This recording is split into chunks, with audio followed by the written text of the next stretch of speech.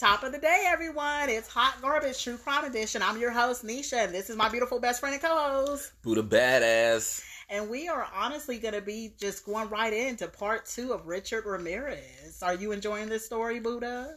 I don't know if it's joy, but it is an experience. Well, so part 2 is going to have you kind of on the edge of your seat, so I'm just going to pick right up into it. All right, let's run. Let's hit the ground running. So, I like your boots, by the way, your sandal boots. Oh, thank you so much. Yeah, you got this nice ensemble going on. This is kind of fly. Thank you. It's like simple fly. Yes, thank you, Zara. Shout out to Fashion Nova. Okay. Please sponsor us, Fashion Nova, because I shop at you guys all the time. So, yeah. Girl, I mean, I'll take some stuff. I ain't mind it. I love jewelry. Heck yeah. So, Richard Ramirez went to the home of Harold Wu, who was 66 years old, and Jean Wu, who was 63 years old, his wife. And he immediately shot Harold Wu in the head. And he bound Jean up and raped her and punched her. But he left her alive. How many Asians is this? I mean, he likes this from Asian meat. Yeah. I'm noticing that. That's part of the menu. Yeah, it has been majority Asian. I mean, he throws a little bit of stuff, other people in there too, but it has been a lot of Asian. Y'all just noticed that. Yeah, I'm thinking about that. Like, yeah. Wonder what's up with that. So it's like Dahmer, he has a type, like, or something. Right, subconsciously. He doesn't know it, but he's chasing it. He's chasing that. He goes to watch a kung fu movie and then go beat some Asian ass. Damn, that's terrible. On May 14th, 1985, Richard Ramirez returned to Monterey Park, and he entered the home of Bill Doy, who was 66 years old. And then there was his disabled wife, Lillian, who was 56 years old. He shot Bill in the face in his bedroom with a .22 semi-automatic pistol. And at that time, Bill was reaching for his own handgun, but he wasn't in time. So he then beat him. Richard Ramirez beat Bill into unconsciousness after he shot him. He then entered Lillian's bedroom. He bound her with handcuffs. He raped her, and then he ransacked the home and stole all the valuables. Now, Bill Doy died of his injuries while in the hospital. But he did actually leave Lillian alive. So this is how, at this point, a lot of people are going to start being able to, because they're going to be able to identify him. At this point, they don't really have a good identifier of him. They have some really bad sketches going around, but it's not exactly him. Yeah. On June 2nd, 1985, there was 29-year-old Edward Wilkins who got shot, but his girlfriend was raped and left alive. This was something that Richard Ramirez did again, went in someone's house. So at this point, he's starting to shoot the guys and leave, and leave them alive. Now, that same day, he tried to kidnap a little girl in Eagle Rock, but she screamed so loud and he got scared. So he got back into his stolen car and he ran a red light because he was so scared that the little girl had screamed. And a cop ended up pulling him over, and he did match the description of the man who tried to kidnap the little girl because people had called the police after the little girl started screaming. And the cop jokingly asked him, he said, "Hey, you're not the guy that's going around killing people in their homes, are you?" And Richard Ramirez was like, "No way, man. When are you guys going to catch that motherfucker?" So the police went back to his car, to call in the red light. And, then he figured out that the car was stolen. But while the police had went back to his car, Richard Ramirez got out of the car. He drew a pentagram on the hood of the stolen car and he ran. So the police just lost track of him. I mean, he drew on the car while the cop was sitting there doing stuff? Yeah, you know how they get back in their car and they kind of be running stuff and all that before they come back to you? Yeah, but they usually are facing your car. Yeah, he must have had his head down and not that's some real 1980 security guard type of stuff right there. Like, what are you talking about? Right. He drew the pentagram on the cop's car? No, he drew a pentagram on the stolen car. Okay. And then he got out and ran. So you get out the whole car and he's drawing and shit. You just zoned out on the computer that damn tough. When I see that, I was like, what? Like nowadays, especially if it's a brown skinned man, you pull out, if you just see the word stolen, you just start drawing guns. Ain't nobody gonna do those. There'd be 7 cars deep and y'all pull guns on his ass. Like, get the hell out of the car. Tackle him and putting your knee on the back of his neck. All that other stuff. Yeah. Because of the fact that he's there. So I'm like, that's interesting that you still, how deep in research did you need to get once you found out the shit was stolen? Yeah. I know, right? And then he had a time. I'm like, how long does it take to draw a pentagram? Man, that's what I'm saying. Like that's not a pentagram. Is a star with a circle around it. Yeah. So this man had to do a 5-point star, like up, down, left, right, down, and then circle, and then left. So that's at least 30 to 45 seconds. Damn. He just out, he's out the card. Right. That you ain't even peeping. That's insane. Like he might as well put a Joker mask on and ran the fuck off. You just made you look silly as hell. Oh my gosh. So, on June 27th, he went into Elaine Higgins' home, and he just broke into her house and slashed her throat while she was sleeping, and then he left. On the night of July 2nd, 1985, he drove a stolen car into Arcadia, and he randomly selected a house of Mary Louise Cannon. Now, she was 75 years old, and she was a widowed grandmother. So he entered her home, he found her asleep in her bedroom, and he bludgeoned her into unconsciousness with a lamp. And then he stabbed her to death using a 10-inch butcher knife from the kitchen. So he hit her, he beat her with a lamp, and then he went in the kitchen, got a butcher knife, and then stabbed her. Mm-hmm. And then Richard Ramirez repeatedly stabbed her body after she was already dead. And so she was eventually found, dead in her house. Mm-hmm. On July 5th, 1985, Richard Ramirez broke into the home in Sierra Madre, and this is really terrible. He beat 16-year-old Whitney Bennett with a tire iron as she slept in her bedroom, and her parents would sleep in the next room. So he went in the kitchen, he looked for a knife, and he couldn't find one. So he came back and then tried to strangle the girl with a telephone cord. Remember in the last episode how he strangled that little old lady with the lamp cord? Mm-hmm. He tried to do the same thing with a phone cord, but I mean, these are some heavy sleepers. Jesus, you started getting beaten, strangled in the other room, and he went in there and tried to fix a sandwich and came back, and you still ain't heard shit. And then he stated that he started to see electrical sparks just start flying from the cord. He almost electrocuted himself because it started sparking, so he had to stop. So he said at that point he fled the house because he got scared. But he said that Jesus Christ must have intervened and saved her, because that's why he said that. Yeah, that's what he said. He was like, well, for some reason it must have not been meant for me to kill her.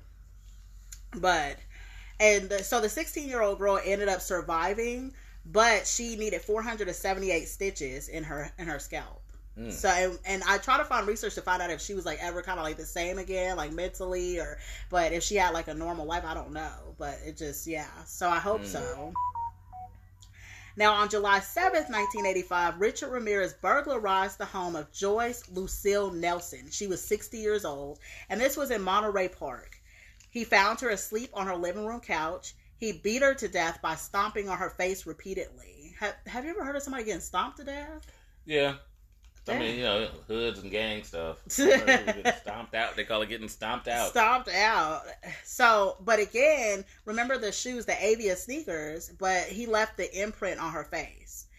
So he left that house, and then he cruised to other neighborhoods. He returned to Monterey Park, and then he went into the home of Sophie Dickman, who was 63 years old. He assaulted her. He handcuffed her at gunpoint. He attempted to rape her. He stole her jewelry, and then he did rape her. And then she swore to him that, he had taken everything of value and everything like that. There was nothing else. And he made her swear to Satan that was the truth, that he had gotten all the valuable stuff out of her house. Going back to the AVA sneakers, people girl need to step their game up. I'm saying, like, people that's in the hood, because I remember you was like, have you ever heard of that? There's some high level shoes that ain't Jordan, girl. I'm saying, there are out there, especially the running shoe brands. That's like Koras or something like that. It's with a Kora, but it's like there's some high end shoes. The ABS, that are not Jordan. Yeah. Well, I mean, if you think about why would he wear his good Jordans to kill people, right? Those are his good Jordans. That's what I'm trying to tell you. That's what I'm trying to tell you. Those are good Jordans. Those aren't cheap shoes that he's wearing. But why would you wear those to kill people? Because they're comfortable and they're really good running shoes. I mean, that's true, because he was running really fast in those shoes. He got away from the cops in those shoes. So that's the truth. They're engineered running shoes. Oh, that makes sense. Because it plays a key factor in this whole case. Those Avia shoes. He keeps leaving the prints all over the place. Mm-hmm. So on July 20th, 1985, Richard Ramirez purchased a machete before he drove a stolen Toyota to Glendale, California. He went into the home of Layla Needing. She was 66 years old, and her husband, Maxon, who was 68 years old. He busted into the sleeping couple's bedroom, and then he hacked them up with a machete. Then he killed them with 2 shots to the head with a .22 caliber handgun. For somebody who's doing not just violent crimes, but loud, he's shooting a lot of people. Mm-hmm. And I'm yet to hear he's using a silencer. Yeah, he's not using no silencer. So he's shooting in neighborhoods, and still nobody's like neighbors are calling anything, reporting like I heard gunshots next door. Yeah, like that is weird. You know, and I'm like, and part of me is it's kind of crazy because I met a person that was a former FBI agent, and I looked and I was like, you don't look like you work for the FBI. And the reason why I'm saying it is because he just wasn't handsome. You know, he just looked like really like an ordinary ass guy, balding at the top and all that shit. And I was like, really, you FBI? Yeah. Like, I could see how you could spy on me because I wouldn't have watched your ass for nothing. You just look like an old Jewish guy in a building. The point that I'm saying is there, you think there might be beautyotype? Oh. Where, because he was such a handsome, average-looking guy, no one ever was pulling his ass up, because he's stealing cars like crazy. Yeah, every car, he's stealing a bunch of cars. Right, and then just walking into places, committing crimes, and apparently just washing his hands and walking the fuck out. And and everybody, and cops is just passing him by. Yeah. Like, is he, because he looks so, like, average, handsome guy, and I saw the pictures. Yeah. Like he wanted the Beatles. It was like, wow. Yeah, he was a handsome guy. The only thing wrong with it was his teeth. Right? So it's like, if you think because of that, cops didn't see criminal in him? Yeah, that could be because he was like average, he was, just an average everyday guy. You're right, he did look like a rock star or something. Right. So yeah. And so because he's like somebody that looks like he's handsome and should be successful, you're like, you wouldn't be the one committing these crimes. That makes sense, especially because this took place like in the 80s, and it was like that because I know even with Ted Bundy, and we'll go over him too, he was like a handsome guy. Nobody would have thought he would have did anything like that. So I think that there was a stereotype of serial killers and what they're supposed to look like. Right. That's why so many of them got away with this. Right, like if you was an ugly, old, fat ass serial killer with like pop marks on your face, they'd have got your ass that weekend. Yeah. You know what I mean? Like looking like a treasure troll, they'd have got your ass. But if you're a handsome guy going around killing people, they're like, he couldn't be doing that. Yeah. Because I'm like, it's just, for me, I'm just like, it's so odd that these are such blatant, violent, loud crimes. Yeah. And, I mean, like, it just seemed like it was so hard for y'all to kind of even get close to him. Yeah. Kind of even catch up to this man. You know? Yeah. So, after he shot them, he further mutilated their bodies with the machete before robbing the house of the valuables, and he quickly fenced the stolen items from the residence. So, after he did that, he then drove to Sun Valley, California. Now, this one is really hard. This one's really bad. So, trigger warning, it is about molestation of a child. So, if you guys don't want to hear this part, like, probably fast forward, maybe 40 seconds. I don't want to hear this part. I'm sorry, you're stuck. Oh, God. Now, at approximately 4:15 a.m., he broke into the home here's another name I'm about to really just butcher, so I apologize. So, it's the Konanathath family. So, he shot sleeping Shannon Ron Konathath, and that was the man, in the head, with a .25 caliber handgun. He killed him instantly. That was the dad. And then he repeatedly raped and beat Somkid Konathath. That was the wife. And he also made her give him oral sex as well. He then bound up their 8-year-old son before dragging the wife around the house to reveal the location of any valuable items. And she kept saying she swears to God, he has everything, please leave. And then during his sexual assault, he kept saying, you need to say you swear to Satan. Don't say you swear to God. And she swore to Satan that she was not hiding any money from him. He then raped the 8-year-old boy with a bottle of baby oil. Oh, wow. Yeah. But she lived through it. And so later on, she was going to testify. And her son is like, forever, scarred behind that. Mm-hmm. On August 6, 1985, Richard Ramirez drove to Northridge and he broke into the home of Chris and Virginia Peterson. He went into their bedroom, he scared Virginia, and he shot her in the face with a .25 semi-automatic. Now, she was 27 years old. He then shot Chris in the neck and he attempted to run. But Chris actually fought back and they basically started fighting. And Richard shot 2 more shots into Chris during the struggle. But Richard managed to escape and the couple both survived these injuries. On August 8th, he was like Superman, like seriously, like he just really fought him. He wasn't playing that. Even though he was shot, he was fighting him with gunshots. Man. Yeah. On August 8th, 1985, Richard Ramirez drove a stolen car to Diamond Bar, California, and he went into the home of Sakina Abelwaith, who was 27 years old, and her husband Elias Abelwaith, who was 31 years old. Now, this was sometime after 2:30 in the morning. He entered the house and he went into the master bedroom. He instantly killed the husband with a shot to the head from his .25 caliber handgun. He then handcuffed and beat Sakina while forcing her to reveal the locations of the family jewelry. Mm-hmm. He then brutally raped her, and he also demanded that she swear on Satan that she would not scream during his assaults. The couple's 3-year-old son entered the bedroom, and Richard Ramirez tied the child up and continued to rape Sakina in front of the little boy. After Richard Ramirez left the home, Sakina untied the little boy, and the little 3-year-old had to go to the neighbor's house for help.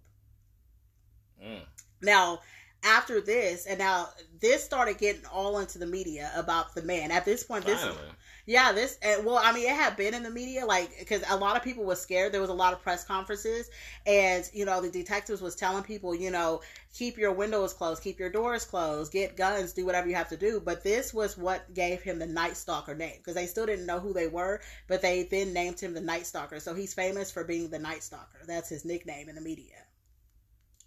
So Richard Ramirez had been following the media coverage of his crimes, so he then left Los Angeles and went to San Francisco. So he single-handedly got everybody in California to start locking their doors at night. Yeah. Everybody was just so scared, of him. Literally, people started, going to bed with weapons and stuff under their bed. He had everyone just scared. I already do that. That's how you're supposed to sleep, is with a weapon. Yeah. It's apocalyptic times. And so he left Los Angeles and went to San Francisco because it was just getting too hot at this point. So on August 18th, 1985, he entered the home of Peter and Barbara Pan. He shot Peter, who was in his sleep. He was 66 years old. Did you say Peter and Barbara Pan? Yeah. So he broke into Peter Pan's house. Yeah. He killed Peter Pan. Wow. He's stealing people's dreams now. Oh my gosh. That's so terrible. Killing dreams is what you just said. Can you believe that? That asshole. Out of everything he could have did, why would he do that to Peter Pan? If I found out your name, I'd be like, all right, man, I gotta go. I can't kill Peter Pan. Right. Come on. That's like killing a guy named Tony Tiger. All right, Tony. Oh, my God. I can't kill you, man. Don't mess with my cereal now. Right, you done brought us so much joy into my life. So after he killed Peter, he beat and sexually assaulted Barbara. And Barbara, by the way, is 62 years old. And then he shot her in the head and left her for dead. Now, at this crime scene, he used her lipstick to scroll a pentagram and the phrase "Jack the Knife" on the bedroom wall. Richard again left a shoe print at the scene, and the detectives discovered that it matched the specific pair of Avia shoes. And at that time, these shoes was not common at the time. So they were a high-end. That's what I'm trying to tell you. Mm-hmm. So he got some high-end shoes to do all it. Yeah, hood people, you to step your game up. Jordan ain't the highest brand shoe that's out there. So, this was the 80s. Was Jordan's out? 80s? Jordan is the 80s. Well, no, but I'm talking about the shoes. Because remember, he was basketball, but he didn't start making the shoes until later. Jordan is the 80s. Well, yes, he was a basketball player in the 80s, but I don't think he started doing there's shoes. Never been a time that Michael Jordan didn't have shoes. Okay, well. Michael Jordan had shoes since Michael Jordan was been Michael Jordan. Okay. Right. Well, I guess you're the, what do you call it? The shoe basketball guru. So well, my favorite team is the Bulls, so I know when Michael Jordan was playing. Oh, so you I can tell you that. So there was a lead detective on the case named Frank Salerno. Now, Frank Salerno actually contacted the manufacturer of Avia shoes, and they were able to retrieve the kind of soles that they were. And so this is when the investigation really started. So he discovered the make and the distribution across the United States, and only 6 of them existed in the men's size, which was 11 and a half. So 5 of them have been shipped in locations to Arizona, and only one shipped in a shoe store to Los Angeles. So it was evident that this was the pair that Richard Ramirez, had purchased as well.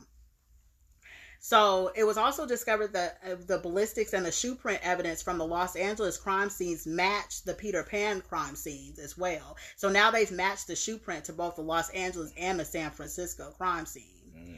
So this is when things start really, really getting heated up now. Okay. Now, Richard Ramirez had been studying this whole thing, and when he saw that, they were investigating these Avia sneakers, he just dropped them over the side of the Golden Gate Bridge. So he just went ahead and was like, whoop, drop my shoes over. Mm-hmm. So I wonder what kind of shoes he's going to have now. Timberlands. Yeah. So he remained in the area in San Francisco for a few more days after he threw the shoes over the Golden Gate Bridge. And then he went back to Los Angeles. On August 24th, 1985, Richard Ramirez went to south of Los Angeles in a stolen orange Toyota. And he went to Mission Viejo. So that night he went to James Romero Jr.'s home, and they had just returned from a family, vacation. And they also had their 13-year-old son, James Romero III, that happened to be awake as well. So while his family was asleep, James went outside of his house to receive a pillow that was inside his truck, which was locked. And when he was outside, he started hearing like a rustling noise. So he assumed that it was an animal. So when James went to investigate the noise, he didn't really notice anything out of the ordinary. So he then went to his garage and he began working on his mini bike. But then he heard Richard Ramirez's footsteps outside the house. So he thought it was a prowler, and he started looking at Richard Ramirez through his bedroom window. And then he went to wake up his parents at that point. And then Richard Ramirez fled the scene. So he got really scared and fled. Nice. Yeah. But James raced outside and he noted the color, the make, and the style of the car, as well as a partial license plate number. So he also contacted the police with this information, but he just thought, he had no idea that this was Richard Ramirez. He just thought that maybe he had chased away a thief. So after this encounter, Richard Ramirez then broke into the house of Bill Carnes, who is 30 years old, and his fiancée, Inez Erickson, who is 29 years old, through a back door. He entered the sleeping couple's bedroom. He awakened him when he cocked his .25 caliber handgun. He shot him in the head 3 times before turning his attention to the wife as well. So Richard Ramirez told her, "Hey, do you know who I am? I'm the Night Stalker." And he forced her to swear that she loved Satan. And then he beat her, he bound her, he raped her, and then he started stealing a whole bunch of stuff before he left the house.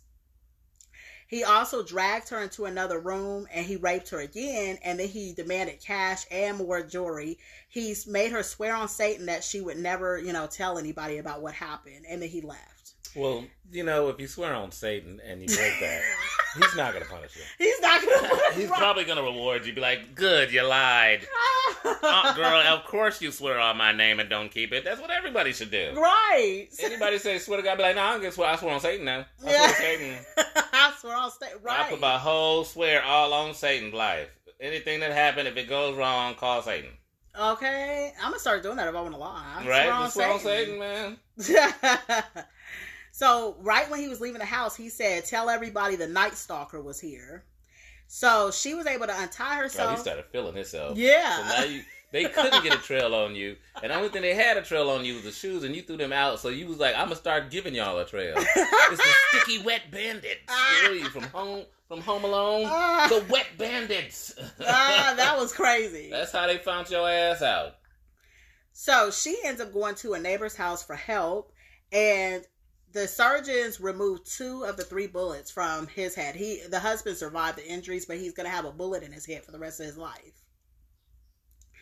But the wife, Erickson, she gave a detailed description of the assailant to the investigators. That's amazing to get shot in the head 3 times and still live. I know. That's a testimony right there. Yeah, it is. But it's like, and imagine having a bullet in your head, for the rest of your life. I couldn't even imagine that.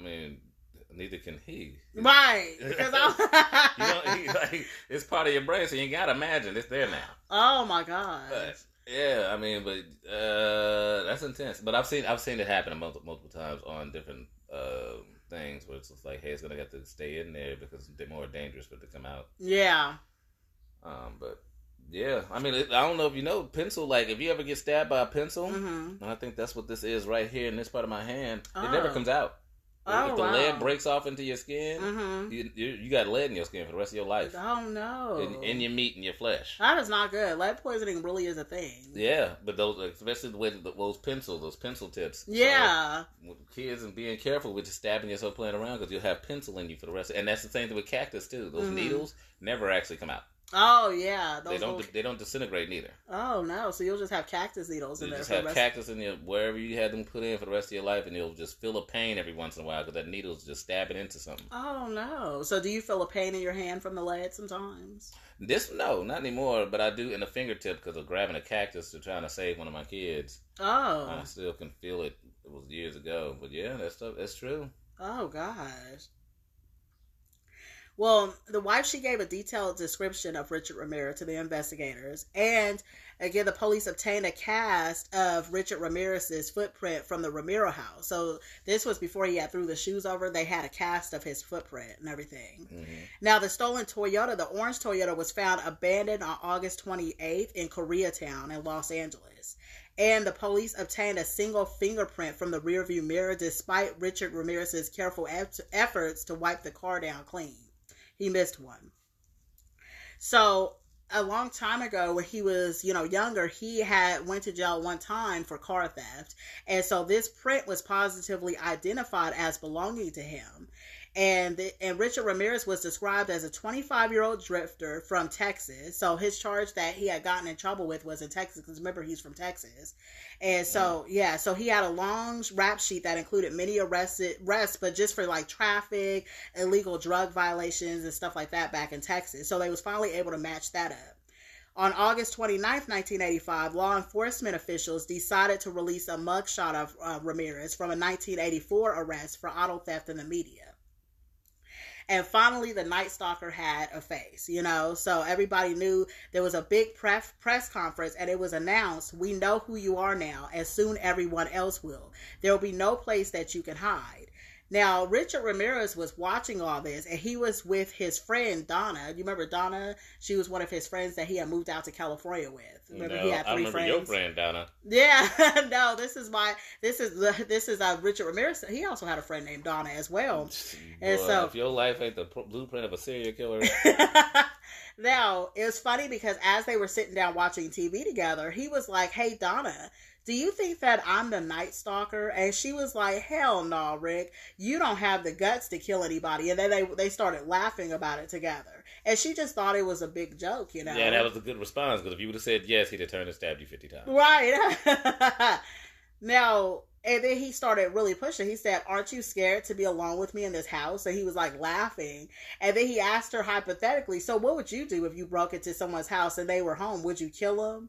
And then they was just laughing about it. But then she started feeling kind of weird. Like, why is he asking me these weird questions, Now, this is where everything really starts to close in on him.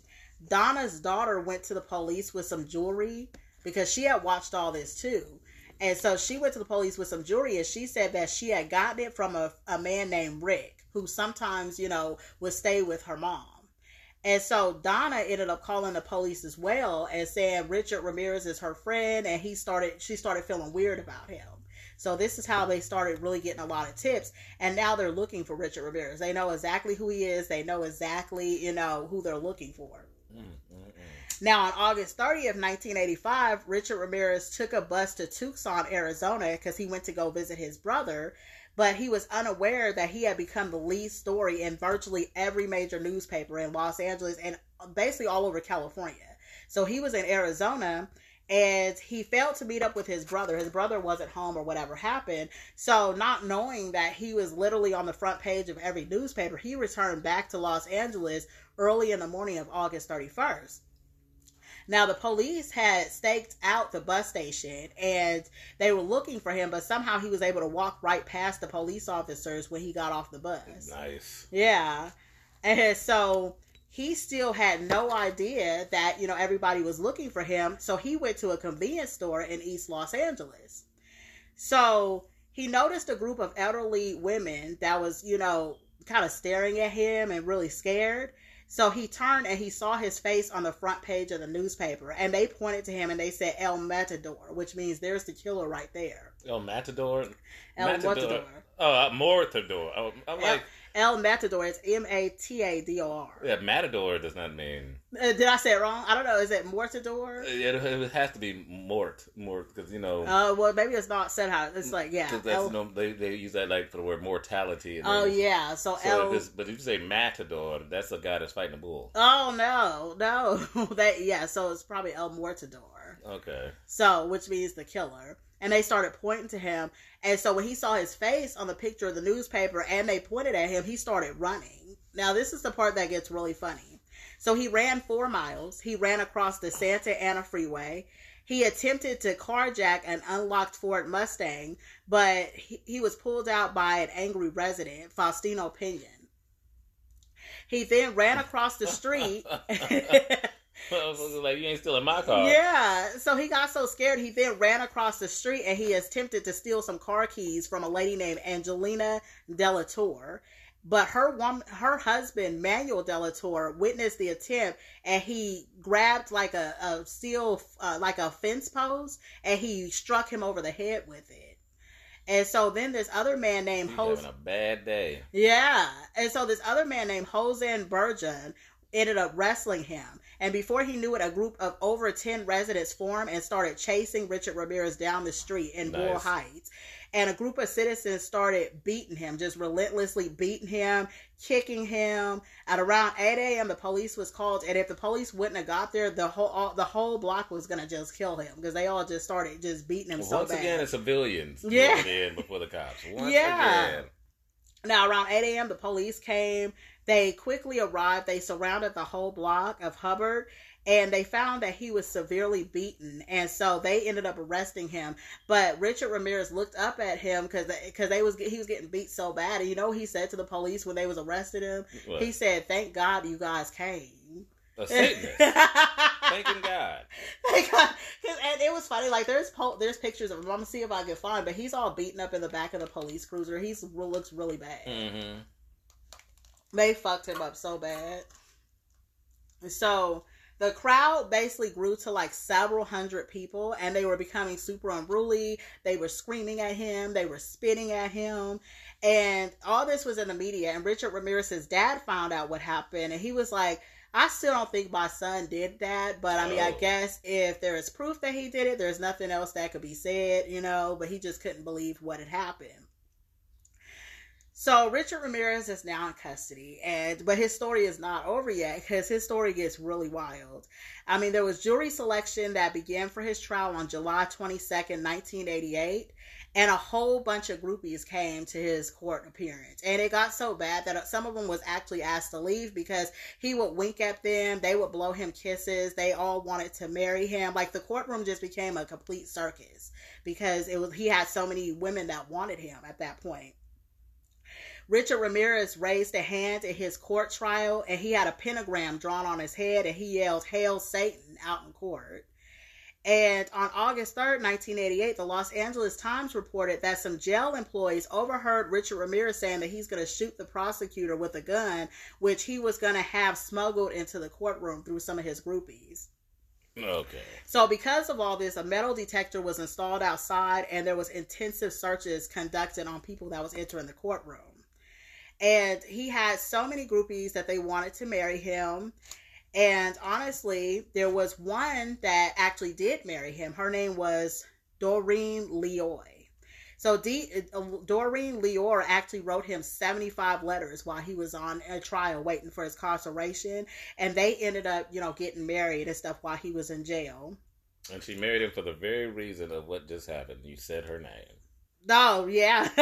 But remember, so stuff is going to come back, so keep this in mind, because it's actually funny about how their relationship ends. So to get back for the trial, on August 14th, the trial was actually interrupted because one of the juries, Phyllis Singletary, did not arrive to the courtroom, right? So later that day, she was actually found shot to death in her apartment. the jury, like all the jury was terrified. So they had to kind of shut down court for the day. And everybody was wondering if somehow Richard Ramirez had done this.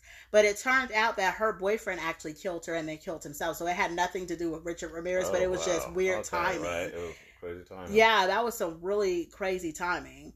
Now, the alternate juror who replaced her was too frightened to even go back to her home because she still felt like it had something to do with him, but it didn't at all. Mm-hmm. And one of the jurors actually had to be excused because she was flirting with him so bad, and they was just like, you know, she would wave to him and stuff. Like she fell in love, and they was like, you know, you have to be excused. Good God. Yeah, like women were must in be love. nice to be an average looking white man. No, he was Latino.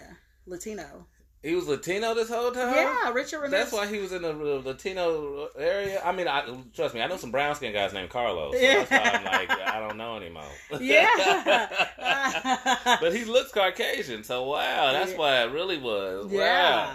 Now, I will say that this does make the Latino female community look bad that your ass is sitting there flirting trying to get with that. You can't find no other man out there. Except this killer, raper, psychopath. Now, on September 20th, 1989, Richard Ramirez was convicted of all 43 charges. He was convicted of 13 counts of murder, 5 attempted murders, 11 sexual assaults, and 14 burglaries. These was just the ones they got him on. It was way more.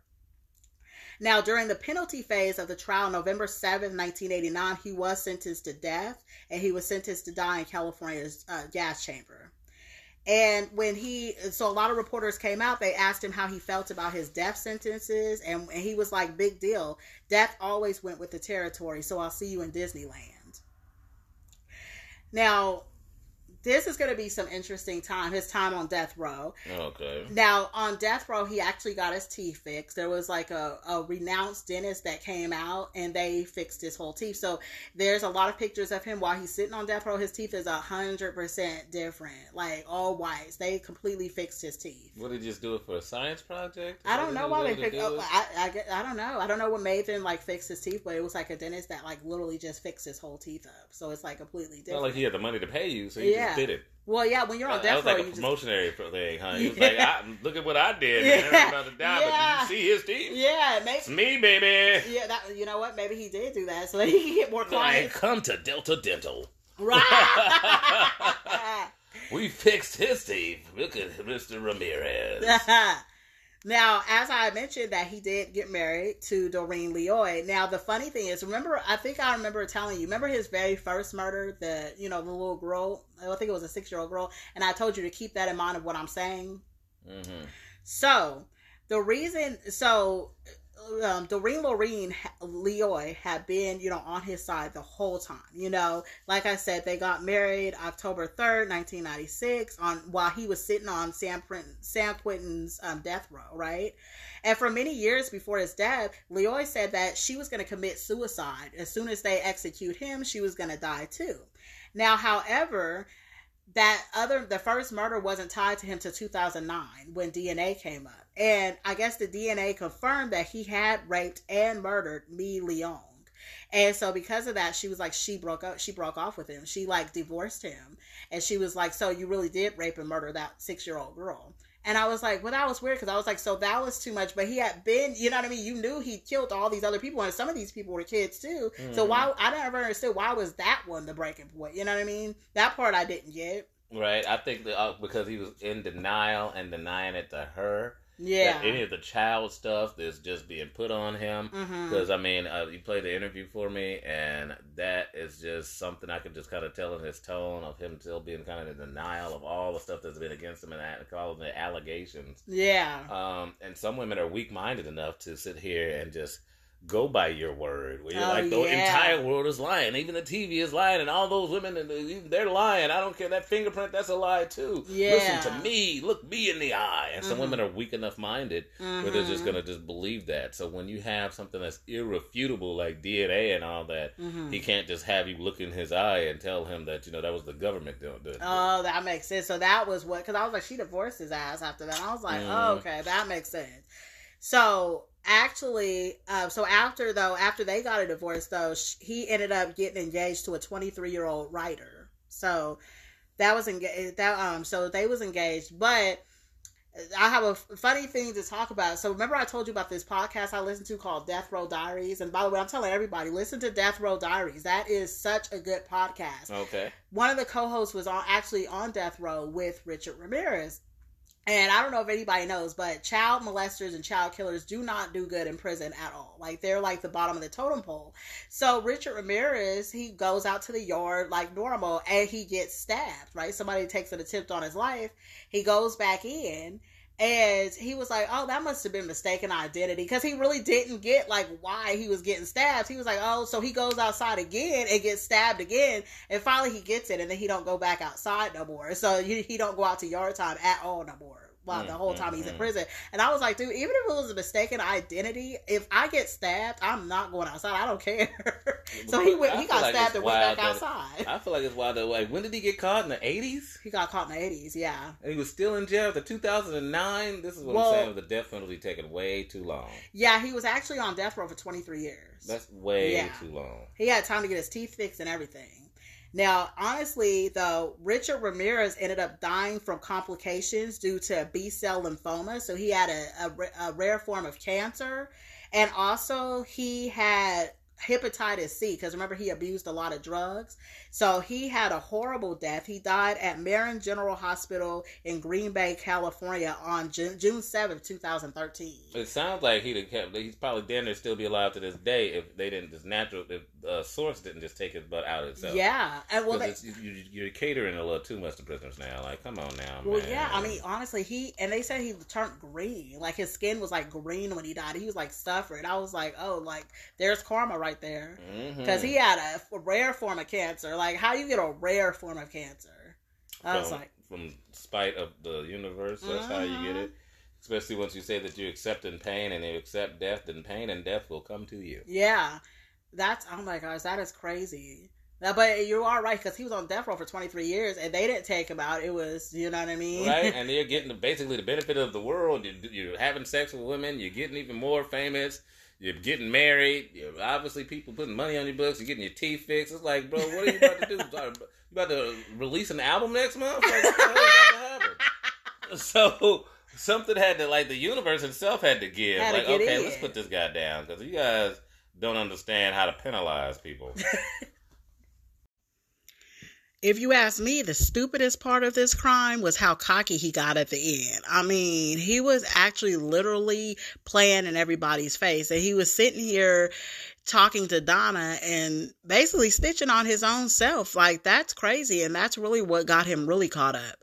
But as we promised you guys, we're going to hear from Richard Ramirez himself. So here's a voice clip of him. What do you want the world to know about you? The world has been fed many lies about me. I have read very few truths. Who are you?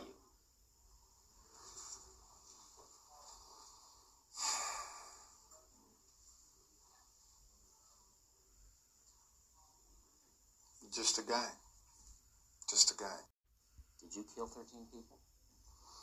It would be improper for me to comment on my LA convictions and on my pending case here in San Francisco. Why? Because of my appeals. Are you appealing these because you say you're innocent? You didn't kill 13 people? That is correct. You didn't kill 13 people. Again, it would be improper for me to comment in any regard to that question. You have now entered a very rare group of people in this country. You're in the ranks of Charlie Manson, Ted Bundy. You claim you didn't commit these murders, but you're right in there now as far as everybody else is concerned. Serial killers do on a small scale what governments do on a large one. They are a product of the times, and these are bloodthirsty times. Even psychopaths have emotions if you dig deep enough, but then again, maybe they don't. Do you have emotions, Richard? No comment. Tell me what kind of emotions you got going through you right now. I'll tell you what, I gave up on love and happiness a long time ago. Why? I don't care to explain that. Let the quote stand for itself. People People in this day and age are brainwashed and programmed like a computer at being nothing more than puppets. This nation, this country is founded in violence. Violent delights tend to have violent ends. Madness is something rare in individuals, but in groups, people, and ages, it is a rule. Killing is killing, whether done for duty, profit, or fun. Men murdered themselves into this democracy. You're good at reading your script, Richard, but you're not much at answering my direct questions. A lot was made that you're a devil worshiper. Do you worship the devil? Have you ever studied Satanism? There are different sects of Satanism. Have you studied, just yes or no, have you studied Satanism? Yes, I have. Are you a worshiper of the devil? No comment. Come on, Richard. I can tell you a little bit about Satanism. Well, I'm interested in hearing what you got to say then. It is undefiled wisdom instead of hypocritical self-deceit. It is power without charity. The Satanist admits to being evil. Do you admit to being evil, Richard? We are all evil in some form or another. Are we not? Are we not? I'm asking you the questions, my friend. Yes, I am evil. Not 100%, but I am evil. Evil has always existed. The perfect world most people seek shall never come to pass. And it's going to get worse. The great epochs of our life is when we gain the courage to rebaptize our evil qualities as being our best qualities. So what did you think about this case, about Mr. Ramirez over here? After you played the clip for me, I will say his cause does seem a little aimless. I do see that he's kind of on some Grand Theft Auto stuff, man. He's encouraged by violence and aimless and meaningless violence. Yeah. And wants to write that off on somebody else and society and, America. And yes, America's violent. I mean, I don't know, but what country where they start the foundation of their country and any civilization did not have, I mean, kings got kings because they whooped a whole lot of ass. They didn't become kings because they actually was destinated from God. Right. Because after they whooped your butt, then they told you that God told them that they can do that. Yeah. So that's something that is the perpetuation that, for me, I'm not a promotionary part for. I do see the necessity of it because sometimes, being peaceful is not going to have the resolution that you want. Yeah. But for him being so aimless, it just kind of seemed like you had a fetish and you had suffering that you wanted to see from others. Why? No, I don't know. Because in the interview, it doesn't sound like you even really know. Yeah. But it kind of seemed like you got drunk on the fact that you could get away with it, see how far, and they gave you that edge on life. Yeah. It's kind of like a skydiver, like who's trying to fly lower and lower before he actually pulls the parachute to see when he's actually going to really get hurt. Oh, right. Yeah. What do you think that the influence of his cousin did to him? Would you, if you had to, like kind of blame a lot of this on his cousin, or do you think that Richard kind of just had his own mind, and even if his cousin wouldn't have been in his life, he would have turned out this way? I think it would have been something similar. I think it would still have had him with this mindset because he seems so non-remorseful. Even when he's in the courts, and he seems almost, like he's fawning for this type of interaction, to be feared, to be menacing, to be dangerous in a sense, to kind of like, no, I can kill people. Yeah. But I think it's kind of funny, but I think it became really okay, and he felt like he was somebody because of the cousin, because his cousin had a standing point where it was admirable. Like if you think about it, almost everybody can remember who's the coolest kid in your high school was. Yeah. You know what I mean? So when you have somebody who has the influence of, you think that they're cool, and you think they're so awesome, and that there's somebody who you admire, when they look at you with accolades of what you're doing as something great, you have then no more remorse of what you're doing. Yeah. Yeah. Because there's some tribes to this day that are in like New Guinea and in the Amazon, where they'll attack you and they'll eat your heart and feed it to their children. And if the father look at them with pride that you're eating heart, then you like, eating hearts is a good thing. Yeah. You know what I mean? You never then in your mind associate eating a beating living human person's heart as a bad thing. Yeah. You never again will associate it with that. Mm-hmm. And so that's kind of what happened with him. Oh, yeah, that makes sense. And, I try to look up. I wanted to find out what happened to Big Mike after all this. I was like, I wonder what, what his viewpoint was. Did he go see him? I couldn't find anything else on Mike after he got out of the mental asylum and he hung out with Richard a little more. I couldn't find anything else. And I was like, damn, I wanted to find out what happened to Mike. He was where's homeless he at now? and got addicted to some type of drug and died by a railroad track. Yeah. That's what the fuck happened, talking crazy to himself. That's why nobody even know, because even Mike didn't know to contact his ass because he was just stoned out and off on his own trip shit. Yeah. That post-traumatic stress syndrome is something else. Yeah. And especially from violent wars, like where he came from, some people become disconnected from reality and never come back. Yeah. So, yeah, that's probably what happened. You probably summed that up. You always solve cases and always, I don't know how you do that. I like to say I actively listen. Yeah. I can't say that I'm involved. I can't say because I'm, an expert of other stuff. But I will say that I do actively listen as it's going along. Yeah. Well, do you know what we're covering next week?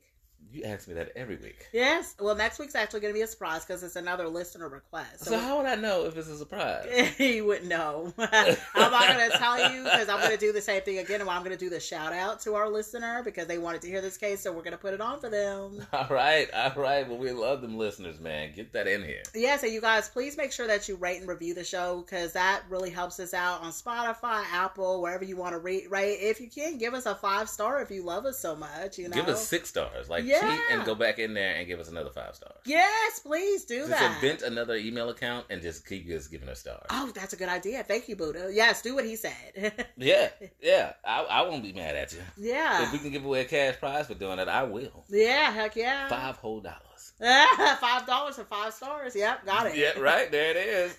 Well, and make sure if you want to, hear any kind of cases, I have a list of cases that I'm going to do, but we put our listeners first. So if you guys have anything you want to hear, make sure you email us at hotgarbagenews@gmail.com. Follow our Facebook, Hot Garbage Show. Follow our Instagram, Hot Garbage Show. Also follow my TikTok at Author Nisha. Do you have anything else you want to put in? I have none of those hashtags or great tags or follows, all those yet. But they're telling me to step that up. So yes. When I say they, I mean Nisha. There's nobody else.